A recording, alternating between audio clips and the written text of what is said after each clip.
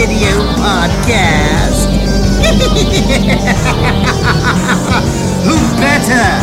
I'm your king of bad taste. Well, kiddies, with that, here's your host to put a bad taste in your mouth.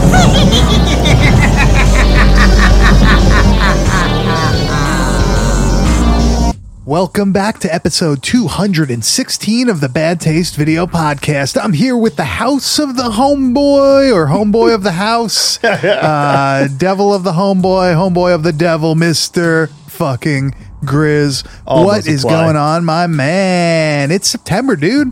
It's finally here. Bro. It's my birthday month. It's the fucking fall, finally. The weather the past few days has been delicioso in my neck of the woods, dude. Cloudy with some fucking rain. Ah, I love it. I am so ready for this goddamn summer to be over, dude. It felt so long this year. I don't know about you. It just felt unbearable. I woke up this morning. It was a 3-day weekend because of Labor Day. I woke up this morning. I'm going to work and I'm like, holy fuck, why does it feel like it's an hour earlier than it actually is? Just feels so like different, I'm on right? I was like, oh my God, like this is fucking awesome. I love that. I love the winter when like you go into work, it's fucking dark out. I love leaving work and it's dark out. It's like, fuck yeah. People bitch about good that, time. dude. Like, that's the darkness, man. I love the sun setting at like fucking 5:30, 5 o'clock. Yeah. That shit rules. Well, like people get seasonal depression during the winter. I get seasonal depression during the summer. Same. And like really but I gotta say, man, like since I moved now, I feel like I'm like, it hasn't been as bad because there's always something to do. There's always something to fucking do. Well, you're a homeowner You know what I mean? now, man. You got a lot of fucking chores, a lot of projects you got to keep up on. I mean, that changes the game. True. So you're grown up. It's like, okay, I definitely got to fucking cut the lawn. Like that's one thing I got to do. Then like as you're cutting the lawn, you're like, I got to do that. And you kind of like, it gives you something to do. You got your fucking headphones in. I'm going to tell you right now, listening dude. to other podcasts and That shit. never ends. No matter what you do, no matter how nice you think the house is, you're always going to fucking find something that has to be done.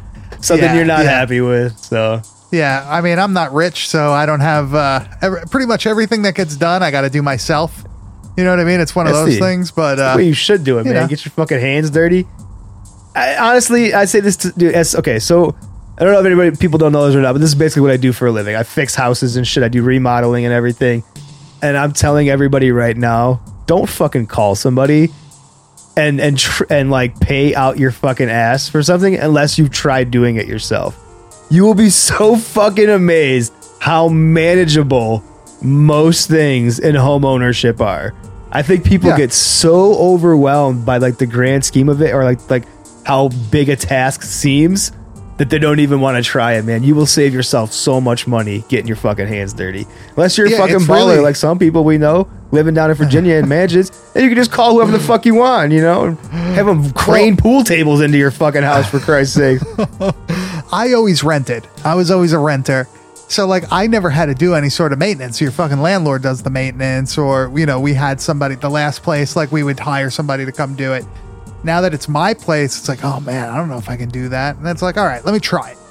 Then you do it. And you're like, That's it.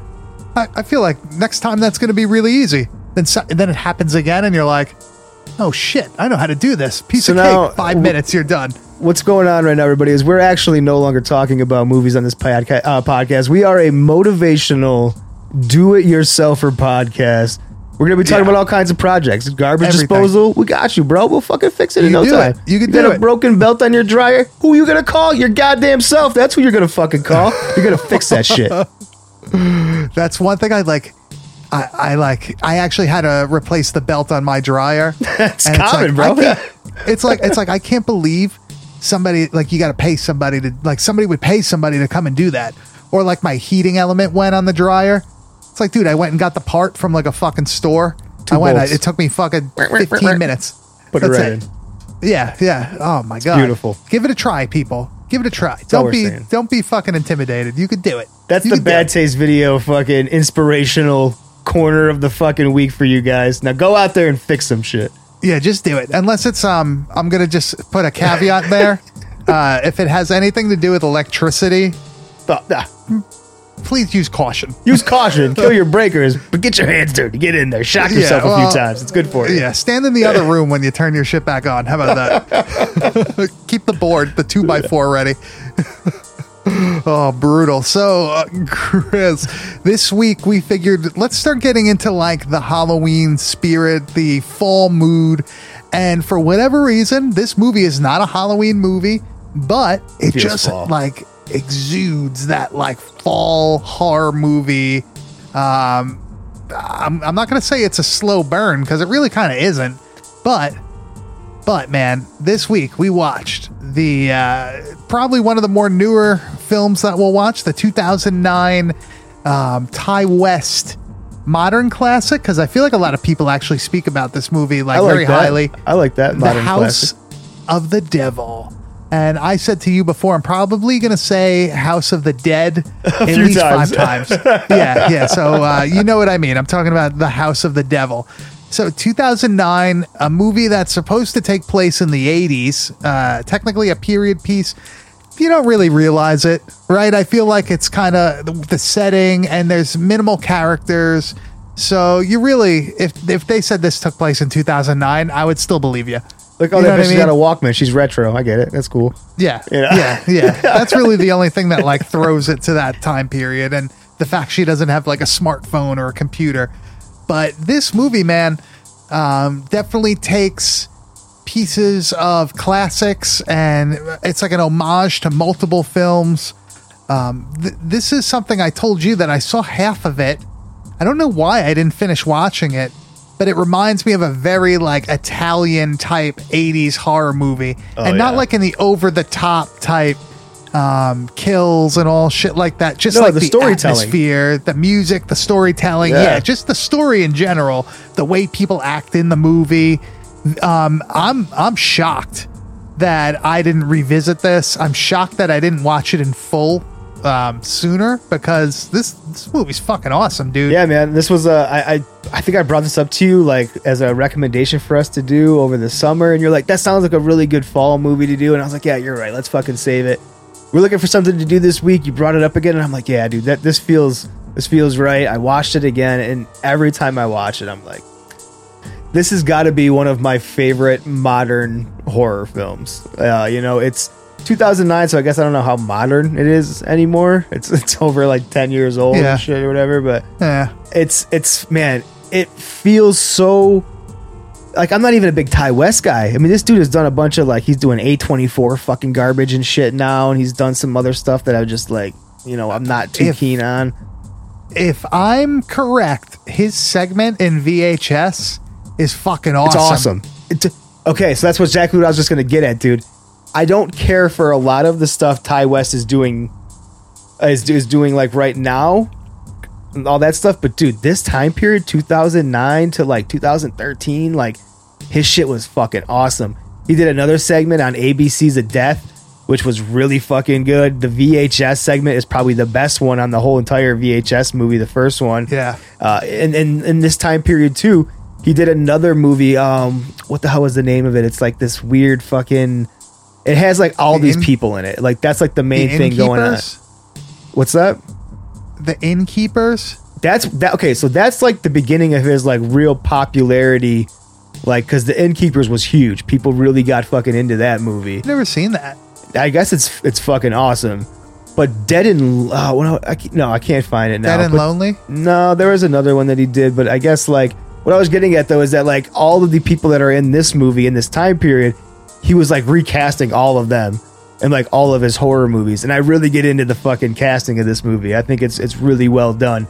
We'll get into like who plays what and shit like that, but that's one of my favorite parts of this movie is the casting aspect. Everybody plays their characters really well. It's creepy where it needs to be.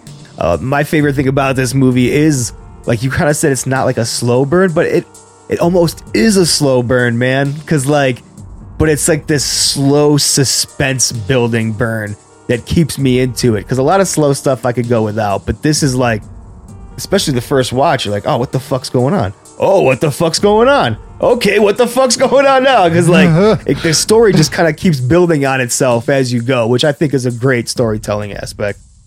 Yeah, I feel like despite the lack of like quote unquote action, it keeps you interested just because it gives you like a little bit. Yo, that's it. Yeah. Something weird. Or you expect something's going to happen and like you're waiting and you're waiting. And then like, the movie does like eventually kick off, and I'm not going to say it's not something I like didn't expect, but I think it's really well done how it was done. And like the whole, how you eventually figure it out and how it eventually comes about. And you start thinking like, oh, what about this? What about that? Which we'll talk about that, once we actually get into the main segment here. But you were talking about the casting. And my favorite character in this is fucking Mr. Ullman. Because he's like weird as fuck. He reminds me of the dude from Scary Movie. Bro, like, oh, my I wrote it down. hand. Fucking yes, dude. He's like Hanson, fucking Chris Elliott, and fucking all he's missing is the strong hand. I'm so fucking glad that you said that shit. I love that. He's played by Tom Noonan, and I like realized who he was immediately because he was in fucking RoboCop 2. He played Kane. Yeah, and something I didn't know. He was fucking Frankenstein's monster in the Monster Squad. No shit. Dude, this guy's fucking dude. Got it.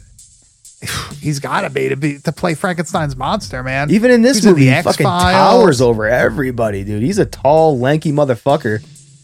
Shit, dude, this guy's got an uncredited role in Eight-Legged Freaks. Look at that. What a time to be alive when that was fucking coming out. My favorite casting in this movie, I mean, Tom Noonan is great.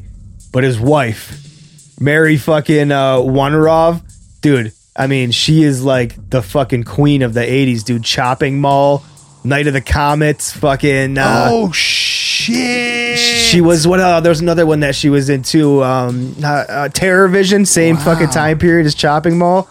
So, like, dude, she was like... And that's what I love about this movie is there's all these, like, callbacks. Like, D fucking Wallace is in this movie and shit like that. Death Race 2000 she was in. Oh my god. Rock and Roll High School. She was the fucking... And dude, she's so good in this movie. She's like the perfect creepy, like mysterious mom. Like, oh my god. There's parts of this that just go haywire with her. It's awesome. Yeah, man. You know what? Let's get into this movie. Well, let's play the trailer. Let's actually get into it because a trailer, right now, like, for sure, yeah, it has to be. If there isn't, I'll hit my head with a hammer. No, I won't do that. But let me play that, and we will see you on the other side. I can tell you like it. I love it. It's perfect. About the deposit? I'll agree to waive all the deposit stuff. You just give me the first month's down, we'll call it a day, all right? It's hard coming up with all that money, isn't it? It's gonna work out. You're not the one with $84 in her bank account and a check to write on Monday. You know what you should do? Hi. I'm calling in regards to the babysitter flyer posted outside my dorm. Tonight's big eclipse is now well underway. I feel a little weird just dropping you out here, like in the middle of wherever we are.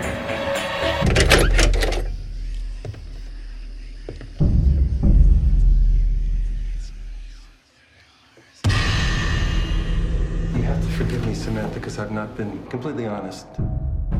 We're from the desert, you know. You see, we actually don't have a child. They lied to you. I know. They're liars. Okay, I know you're right. But it's $400. This equals first month's rent and then some, and all I have to do is sit inside and watch TV. This is huge. This one night changes everything for me.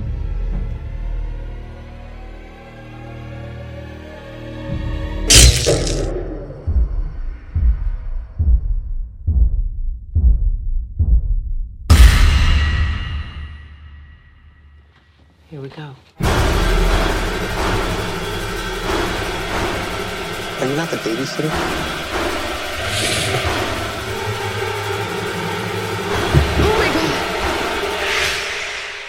Talk to me, Lord. Talk to me.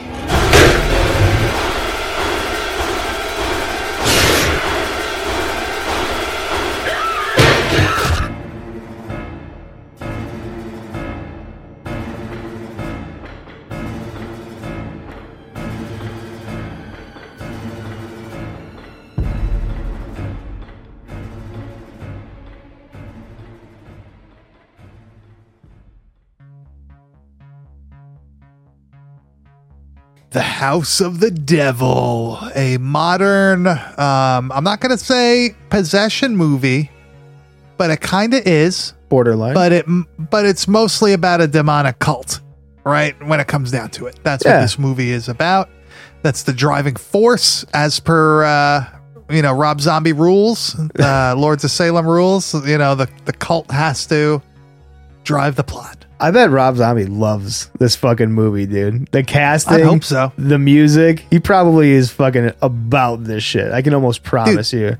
This movie is like Lords of Salem, but just like set in a different place at a different time. Well, yeah, it's sort of a different time. It's just like, it's very similar. It's just like a cleaned up, like, oh man, I don't know if I could compare the two. There's definitely like similarities to them and stuff, but this could be any like of the classic horror movies from the 70s and 80s, specifically like the 70s. This feels, the story wise, this feels very 70s.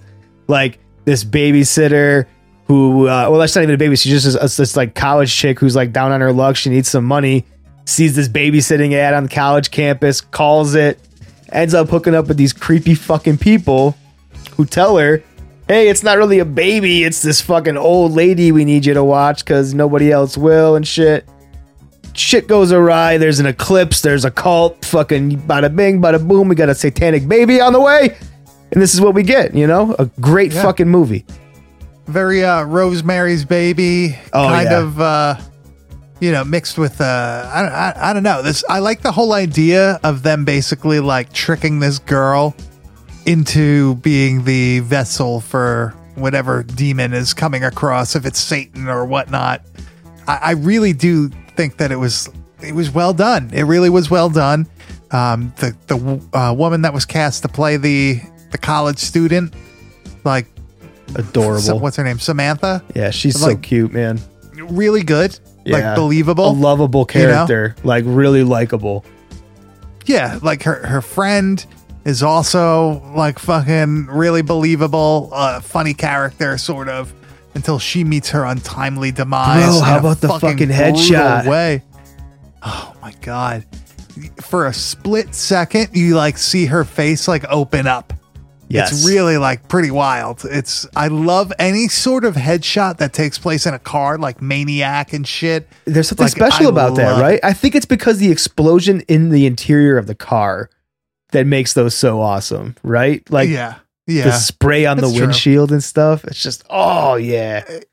It makes it look so much more violent because like it's confined to a small area like that. Right. And especially this one, the chunks, right? Did you see the chunks in this one? It was real like gritty looking. I was like, yeah, there's some bone and brain matter in this motherfucker. You see the aftermath at the end also. Like you see her, I think her name's Megan, right? The friend. Yes.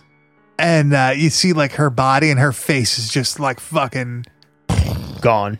So, yeah, it just looks like chop meat. Fucking terrible.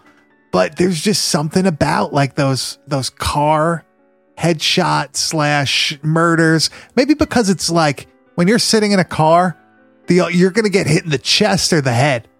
So it's always like a violent, brutal way to like take any sort of, stabbing, shooting, really anything like that. It's just, it's going to be bad. It's going to be fucking disgusting. And I love that scene also for plot reasons, because this friend Megan is the person who brought Samantha to the babysitting job and like really didn't want to leave her there. She was like, this is fucking weird. These people lied to you, man. Like she knew that shit was going down, but like these people also like offered Samantha like $400, which was way more than the original thing, which that's a big fucking red flag, man. Like if you're getting paid quite a bit more than you originally thought, something's probably not on the up and up. But well, the friend says that if it's too good to be true, probably is. Which in real life, that's usually the fucking case. Also, take that to heart. Yeah. But for plot reasons, her death is great because she's driving back away. What is her car? Fucking the tire flat or some shit, and this random dude comes up who you don't know at this point, and like you're like, all right, this is obviously weird. Something's happening here.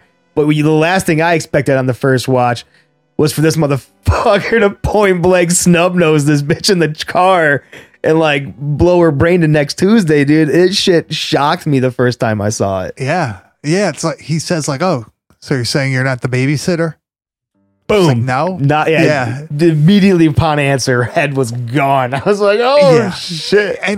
And up until that point in the movie, there isn't anything that would lead you to think that a scene like that was going to happen either. That's a great point.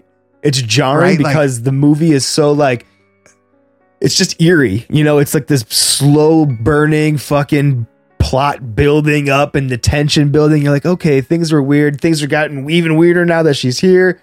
And all of a sudden you get this brutal fucking murder that just like shakes you during this movie, dude. I was totally caught off guard the first time I saw it.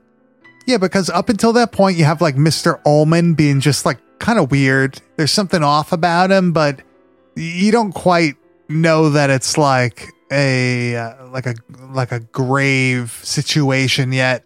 He just seems a little bit off, and you're like, all right, well, something's gonna happen. And when her friend starts leaving, you definitely don't expect her to get fucking murdered basically in the driveway.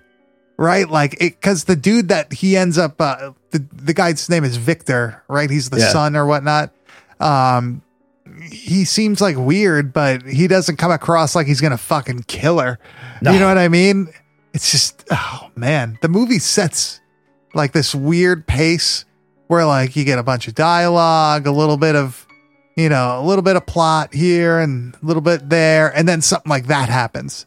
And now you're like, oh my God, what the fuck? You don't know what to expect next, but then it goes back to this, like, it'll turn the volume back down a little bit on the story and be like, that was really intense, but let's like go back to a situation that's not as intense, and we're going to build on that. And the build in the house where Samantha is now in the house alone with the mother that she's supposed to be babysitting that she hasn't seen yet. And like, she's starting to feel like things are starting to come undone. Like she's putting some clues together that you see around the house that things are off. Don't make sense. You know, like these people that she's babysitting for say that they just moved here. They're from the desert and, you know, they're new to town. They couldn't find a sitter in time because they're new. And then like she finds a photo of a family in front of the house and the car that people have that are not this family and shit. Yeah. And they're like, well, then why do they have the car? And like, so she starts getting pretty freaked out in the house. And that whole time period, as slow as it kind of is, I actually really like that because you start getting all these little pieces of like, you know, plot exposition. And you're like, oh man, because in your head, you don't know what's going on yet. You're thinking, well, I know this motherfucker is a killer. Does he have anything to do with the parents? Like, you don't know they're tied together yet. So like, it totally throws me for a loop. And that's what I love about this movie is the pacing of it. As like chill as it can seem, it's like very purposeful. Yeah. And you know, there's things that happen later on in the movie, like she orders a pizza and, you know, oh, I left the number on the fridge of a pizza place nearby. She orders the pizza and then she fucking passes out. So it's like, oh, like from the beginning, all of this was planned. Yep.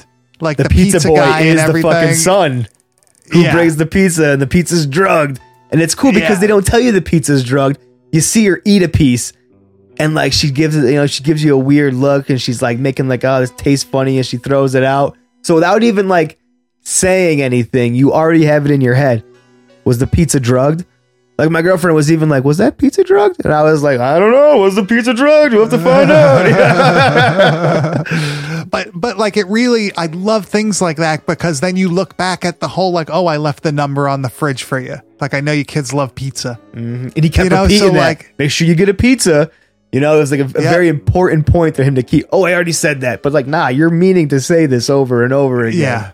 What happens if she didn't order the pizza, though? Right? Yeah, your whole plan's out the window, dude. But kids love pizza. I mean, come on. Someone's leaving me money for a pizza. I'm ordering. That pizza looks so fucking good, too. I don't know if it's because I was stoned in the movie, but all the pizza looked fucking great, dude. Dude, I was going to say, man, at that time period, I probably would not have ordered the pizza. I would have been like, I'm taking this money. $20, bro. yeah. What the pizza was like $8 something, I think. Right? $8 something. For a large pizza, $8. What a time to be alive. We don't have small. Medium large. Because he only had one pizza he drugged, bro. That's all you're getting. You want extra anchovies? So That's fucking so funny. Yeah, and you know, we're kind of like bouncing through the plot here and stuff, but she ends up waking up like on this, you know, Thorn cult sacrificial altar, right? With like this pentagram and everything, and everybody's dressed like fucking Anakin Skywalker standing around. and you find out that like the grandma is like a witch, I guess, right? Sort of. She looks like the thing, like the what the hell's that thing from Scary Stories to Tell in the Dark? Oh my god! Like the big fucking the woman with like the big face and everything.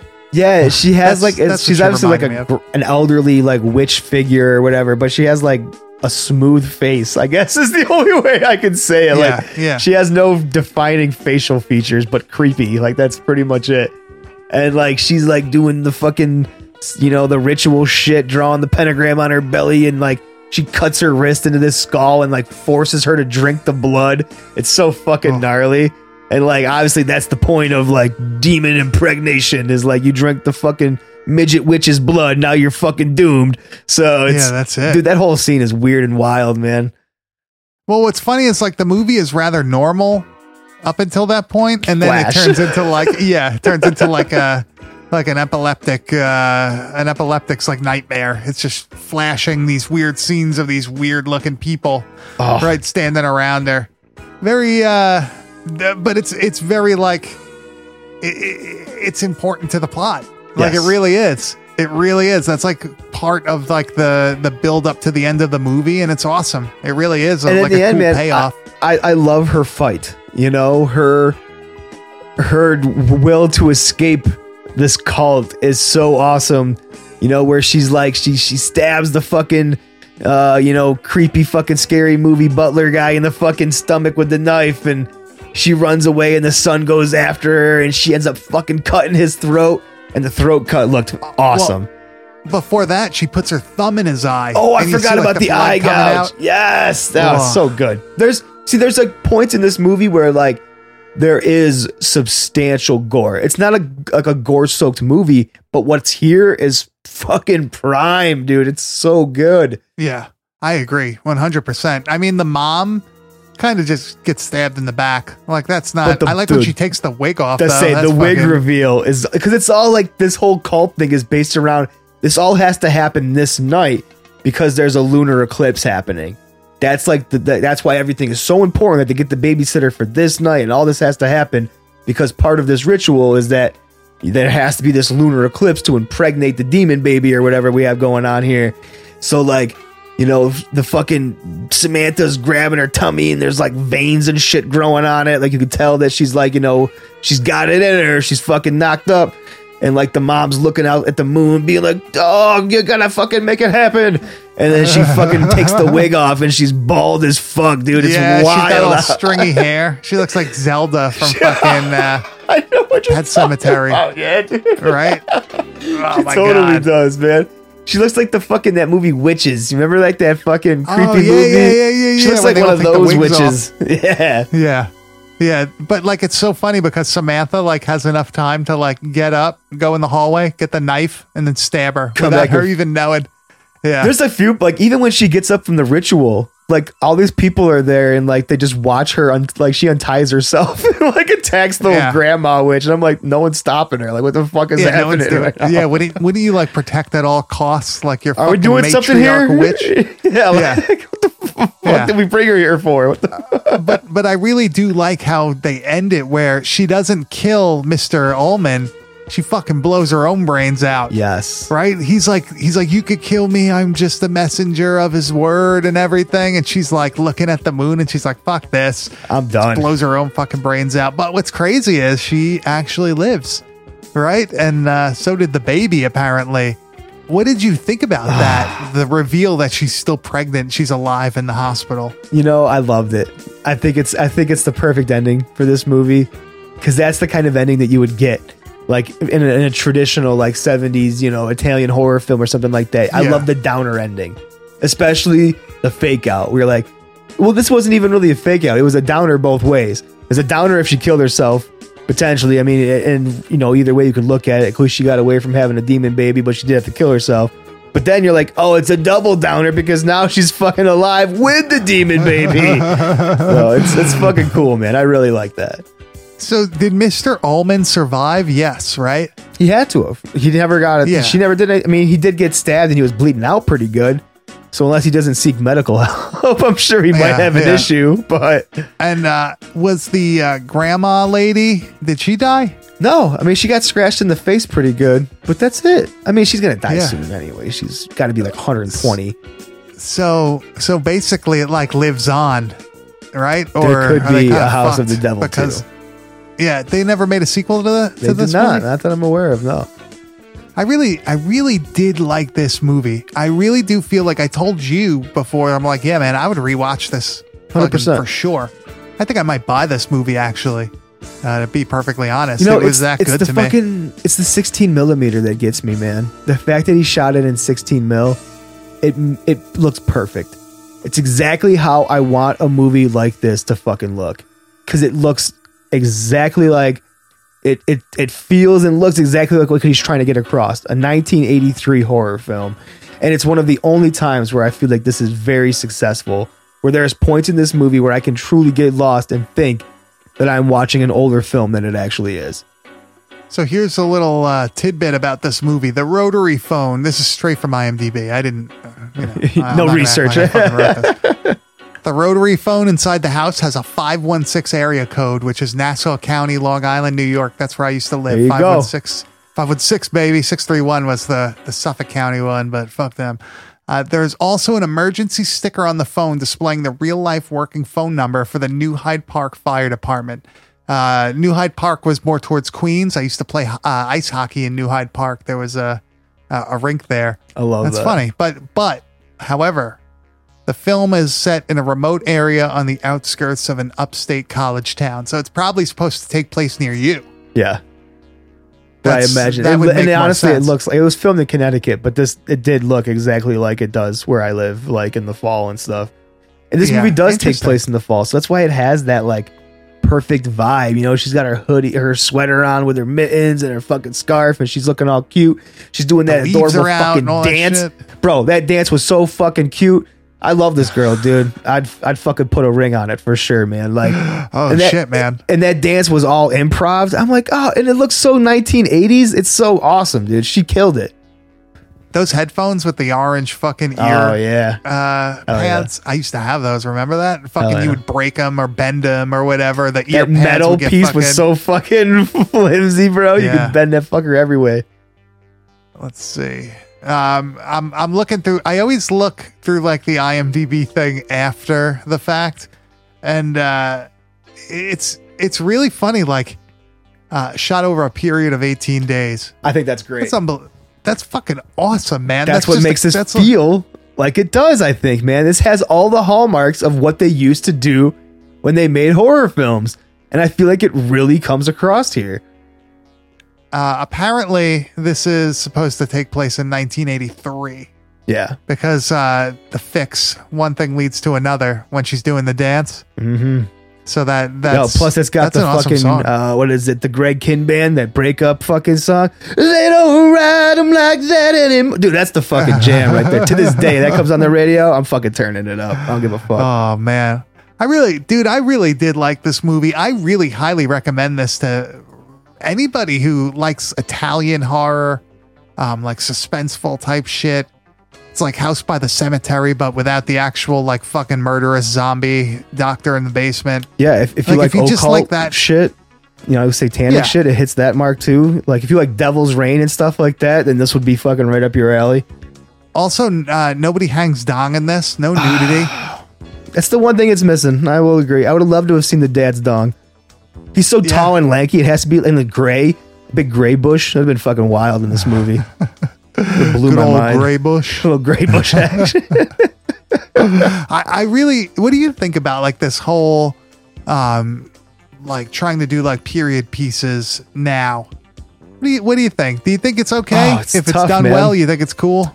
I think this is what, if you're going to go into a movie and you're trying to make a period piece, you are already putting yourself up against a 50-50 chance that it's going to fucking suck. Because you really have to nail it. There's certain hallmarks that I think need to be met. There's certain looks and there's certain like effect, things that have to be done. Yeah. That if you don't do them a certain way, then you're giving yourself away.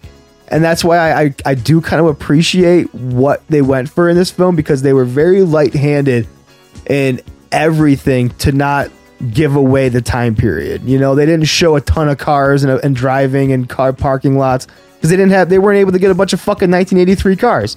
So they didn't do that. Yeah. They had an 83 Volvo though. So they showed you that motherfucker a bunch, so it's like they did it smart to not give away things. And you have to really watch yourself, man. Like I said, I think you're really giving yourself an uphill battle. You're better off just being a very unique, good horror film that still uses practical effects some in modern times than to try to be like, I'm going to make a 70s or an 80s horror film, because yeah, right off the bat, I think a lot of people are also just going to be like, fuck that movie, just because they have that mindset of like, you're just try hard. Yeah. Exactly. You knew now, it. here's a question. Does this movie actually have to take place in 1983? Like, could this have just taken place in 2009? Well, yeah, I think like you said, if it's not for a few small key details, like you see the Walkman and the cars and like a little bit of the clothing, even the clothing could be considered, new and it's not super dated, the jacket maybe and shit. But I think besides a few key things, this story is easily adaptable. The way, even the house and everything, it could easily be a house in 2009. 100%. Yeah. Well, you just write off the cell phone. Like, fucking got broke or forgot it or it's dead or something. Yeah. Dad don't have a charger. These people don't have a charger for it. There's definitely ways around that. Yeah. Piece of cake. Now, here's something that I feel like if they did this in a movie, I wouldn't even fucking notice it. What if you just never brought up a cell phone? Nobody has one. You never talk about it. You never bring it up. Like, would you think you would even notice that? Because I feel like I wouldn't. I would love to see a movie set in a reality of today without the advancement of like cellular technology, because that's something that I wish for every fucking day of my life. So like, I think that'd be a cool perspective to see a horror movie in that way. Like you're going to suspend your disbelief for a fucking like supernatural serial killer or whatnot. You can't suspend your disbelief that we don't have cell phones. Cell phones? Why the fuck not? I think if you're like looking at like modern movies and being that kind of critical of them, I think then you're like, it's a fucking modern horror film. Like you're being way too fucking critical at that point. I think it'd be awesome to not have cell phones in a horror film of today. Just fucking omit it. Yeah. You could still have a computer. You could still have fucking TVs and all that shit. They don't have fucking cell phones. Wi-Fi. Big fucking deal. But you know what? Yeah, what's a cell phone? Yeah. Erased. I would love Thanos. that. Oh my! Snap, that's a horror movie to these fucking kids now. If you just say they didn't have cell phones anymore. Do you think these kids go back and watch like Swim Fan and all that shit, and all these fucking old like 2000s and like early internet movies? You think these kids would like that shit? Or Unforgivable. No? I don't think they are, dude. I really don't think they are. And if they are, they're probably thinking, man, those guys were pretty fucking stupid to be getting into this shit. Like, I feel like if you showed like a fucking 12-year-old Rotten.com now, they'd be like, it's like baby shit.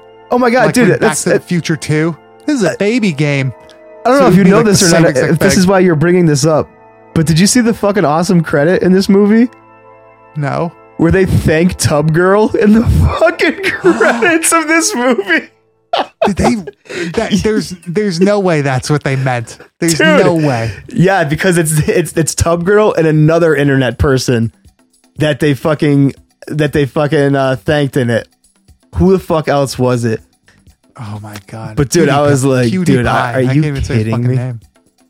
Tub fucking girl, dude, man. That's so fucking. Goatsy. Yes, Goatsy. That's what it is. Yes, Goatsy and Tub Girl. So that's definitely who they're talking about. Yeah, Jesus Christ. Go look those up. Actually, don't do it if you're at work. Bad Taste did not tell you to do that. So Grizz, you got any final thoughts on this before we wrap up The House of the Devil? No, I mean, I think this is a perfect way to kick off this season. It gets your foot in the door a little bit of the fall. It doesn't go too delve into like the straight Halloween yet, because we're not quite there. but this is the perfect foot into the door to the fall. If you're looking for a good movie for September, man, watch House of the Devil, because this movie is so much fun. It really does. It got me in the mood for like more movies like this. Honestly, like I needed this spark for the season, man, because I was feeling kind of out of it. Hell yeah. It's actually free on Tubi. Nice. I think it's free on Amazon Prime and all that shit too, but it's everywhere. Go watch it. It's really, really worth it. I promise you it's worth a watch. Now, Grizz, it's time to head over or to experience the wide world of metal. That is right. It is time for Wide World of Metal. And dude, this week's album, you put me in the black metal mood last week. And I felt it was only right to continue with a new black metal release that I am currently obsessed with.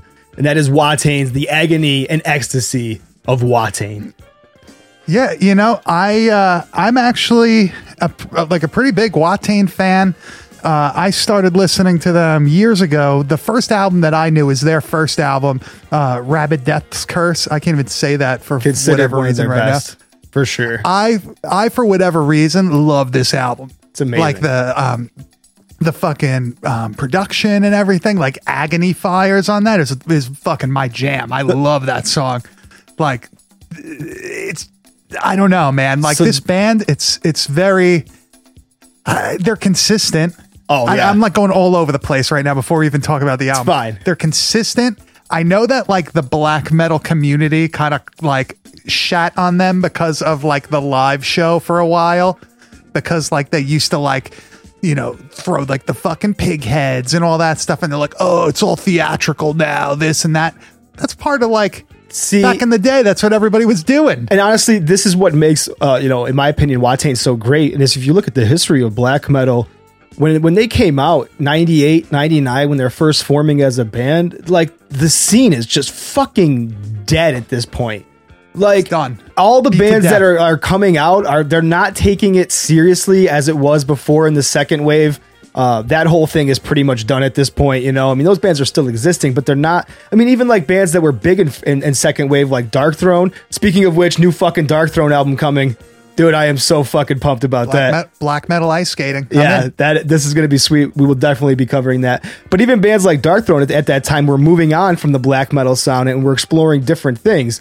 When Wattain came in, dude, like they really were like the only black metal, and they're a Swedish black metal band, but they were the only ones who were really keeping up that true to tradition, what black metal was all about, whether it was not just, playing live shows and making music, but they were living the fucking life, man.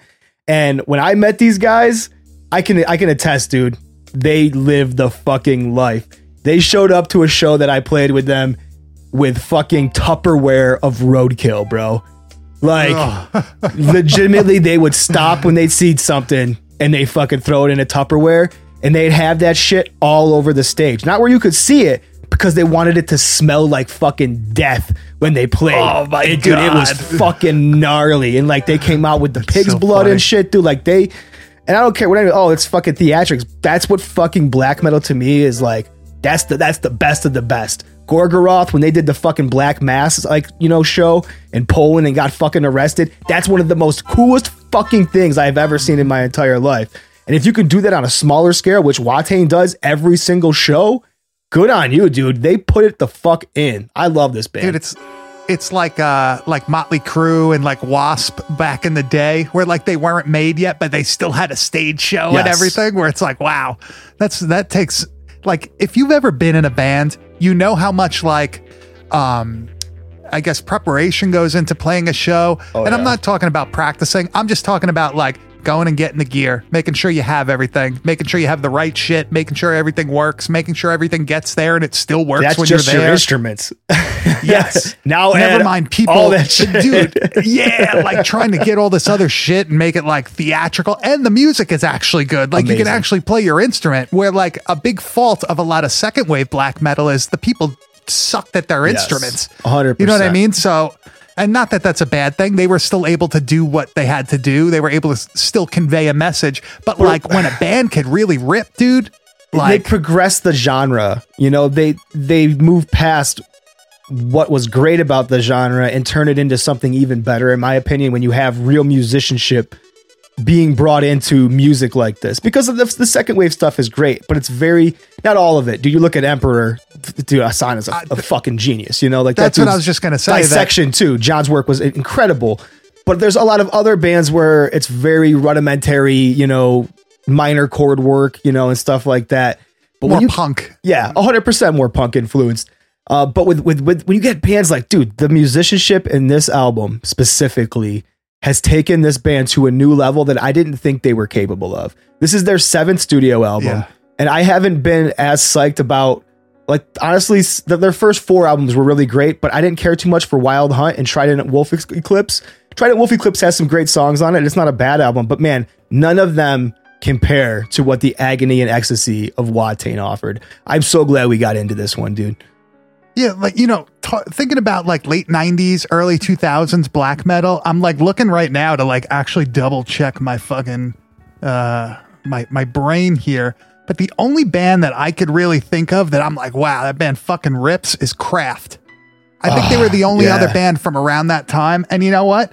I think for like newer black metal releases, like 2018, White Noise and Black Metal, like that album was fucking awesome. Amazing. And that reminds me of this, where like you have this band that's established, you already like their previous work, you know, it's, you know, got a certain sound to it and stuff, but then they put out a new album and you're like, holy fuck, like this is awesome. Like this totally reinvigorated my love for the band. You know, I said before, like after listening to this, it's like inspiring. You're so especially inspired. the type of music we write. Yeah. Like this is, you could only play fucking, you know, tremolo pick chords for so long before you want to try to make it a little bit more interesting. And like this album, fucking the effects that are used on the guitars, like on the solos, like fucking, I think I heard work. some sort of like, dude, I think I heard like a pitch shifter in there and like a harmonizer type fucking pedal with the whammy bar work. It's fucking so sick. And you get it right off the bat with the first track too. Yeah. So like, you know what you're getting immediately. So this is going to be the issue, like covering this album, is that I legitimately could talk on end about each one of these songs individually because they're each so unique. And they offer like this wide spectrum of what black metal is, man. Like I feel like they have really fucking touched on every genre of black metal inside of this album. There's songs that weave in, dude, that fucking song We Remain, where they touch on like gothic fucking black metal, like Cradle of Filth type. That blew my fucking mind. I was like, there's an opera singer on a fucking what? This is crazy, dude. And it's that kind of stuff that's so unique that it changes my entire outlook on this band. Like I was a fan before. This album has made me like, I want to get fucking Watain tattooed on my goddamn forehead, dude. It's so goddamn good. Yeah, this definitely is an album that you can listen to straight through. You don't need to skip songs or whatever. Like every song is good on this album. My favorites, Funeral Winter, that's fucking awesome. Ceramosa, that song fucking Funeral Winter, bro. Like super atmospheric and everything. Reminds me of a little bit of the earlier shit. Like Funeral Winter though, that's like straight Watain, just on steroids. Dude, it is.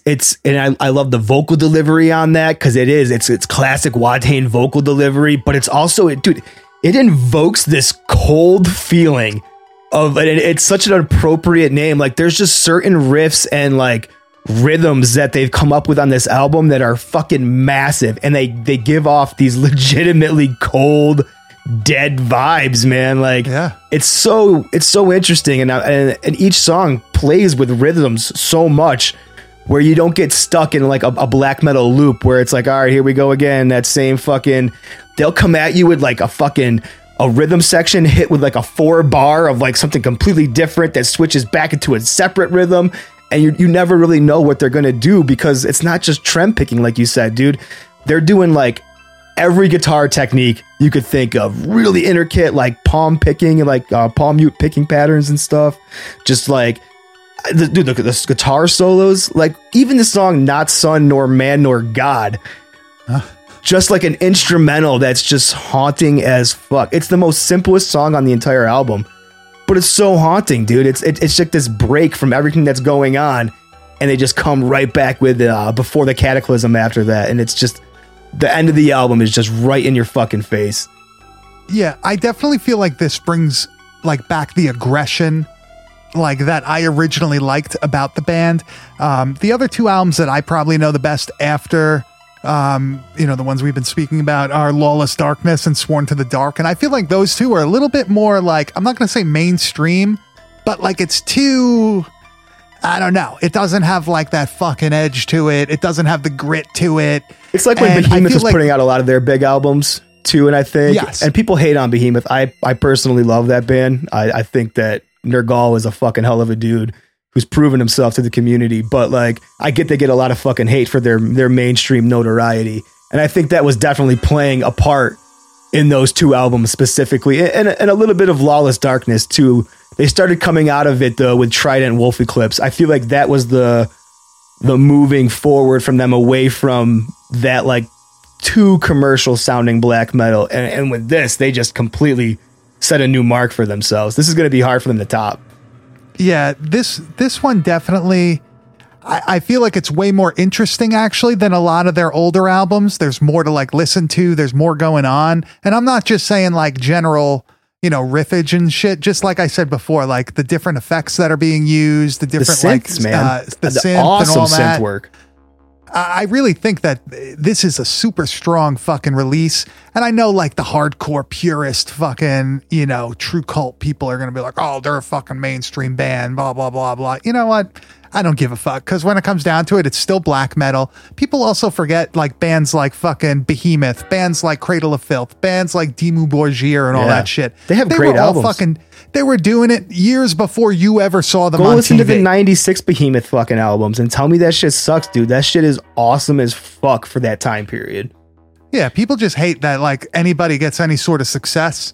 And like, okay, if they did water down the music, so fucking be it. These guys are like still getting paid to do it and you're not. So, yeah, and dude, that dude Nergal, he legitimately put his fucking career and his money on the line fighting the Polish government for right to censorship and fucking like freedom of religion and shit because it's a Catholic fucking country. And they are Polish, right? Yeah, they're a Polish black metal band, and he has been fighting that government for years. This motherfucker like got leukemia, was on his deathbed, and never fucking like pulled that bullshit I found God crap, dude. Has been true to his fucking word about his faith, his beliefs, man. I respect that motherfucker so much. So, one thing I could have did without was that acoustic album.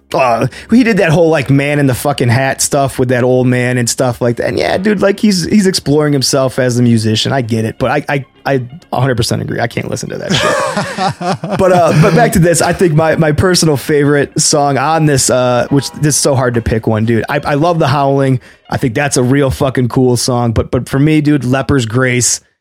It starts out with just a fucking straight blast beat. It's all you hear is a blast beat in a fucking thunderstorm. And I'm like, I'm in. This is it for me, That's dude. the album. And then it fucking comes in with like killer fucking blackened thrash. And I'm just like, holy fuck, did not expect this. And that's what goes back to what I was saying, that like they touch on everything. There's black rock and roll. There's D-beat fucking, and punk influence black metal on here. There's atmospheric suicidal sounding. Dude, it's everywhere and everything that I want when I'm listening to black metal, but it's all put onto one album. They have fucking killed it.